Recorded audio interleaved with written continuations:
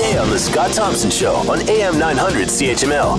Some new benches have been installed into Gore Park, and the way the benches are configured, just picture a park bench and then maybe 2/3 of the way down an extra arm, so a person at the middle or either end will have an arm as well.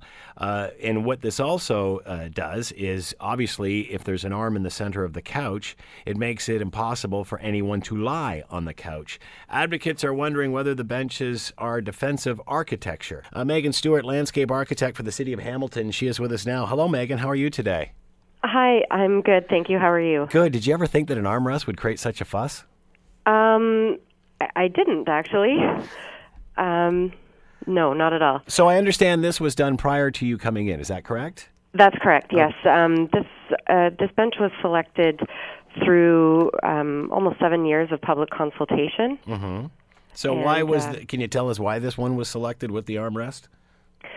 Well, there was a pilot that was done, and where a number of different models of benches were actually installed on site. People may remember seeing them. Mm-hmm. And through that summer, information was gathered, and the one that you see there today was the one that was selected as the preferred model. So it was picked by the public? You got it. So do you think the public picked it? That's a tough one. Do you think the public picked it because people can't lie on it? I can't really speak to that, honestly. I think that from our perspective, it was selected to be able to maximize seating. Mm-hmm. This bench also provides an armrest, which is more comfortable for a lot of people, such as the elderly or physically disabled. It may assist them to get up. It also... Yeah, that brings up a valid point, doesn't it? Yeah, someone who's sitting on the end will get two hand rests. Yeah, that's a good point. That's right. And also with having the arm, like there's a lot of benches that have the armrest in the middle of the bench, sort of at the halfway point. This is at the 2/3 point, which... Right. I heard you mention it makes for two seats and then one individual seat, which sort of helps to maximize how many people will sit on the bench. So what have you got any other feedback from these benches other than that initial trial? Is everybody seem to be happy with them? So far, except for more recently, obviously, what we've heard in the media. So what are your thoughts about what you're hearing, that it's defensive architecture?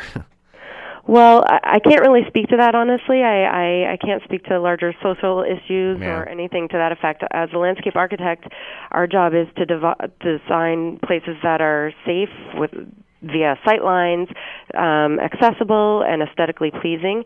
The whole vision for this project was to create an inviting and accessible public destination where people could come to meet. And I think that providing seating was a major focus because people want to be there and meet and chat, have lunch, move on, or stay, and we've provided them the ability to do that.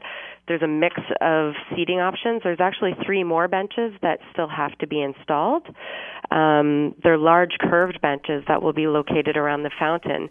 One of them is just over 3 meters long. The other one is almost 5 meters long, and the largest one is 11 meters long. None of which that have the armrests that would prevent anyone from laying down. So there's lots of other alternative seating arrangements there if you want. There will be, yes. They're not in the park yet, but they will be there in early spring. They're being fabricated by the same people who will be doing the beacons. Right. So it'll all 3 benches plus the beacon will be coming in the spring of 2017. So Megan, you ever thought of maybe putting some lounge chairs out there, like it's an all-inclusive, you know? Not at this time. I think between the benches that you see there today, plus the curved benches that I just mentioned, and the open lawn areas, as well as there's raised curbs now, there's a lot of opportunities for different types of use that would appeal to all walks of life. Looks great, Megan.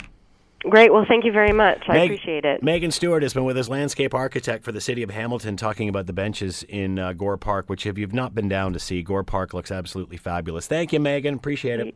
You're welcome. Want to hear more? Download the podcast on iTunes or Google Play and listen to The Scott Thompson Show weekdays from noon to 3 on AM 900 CHML.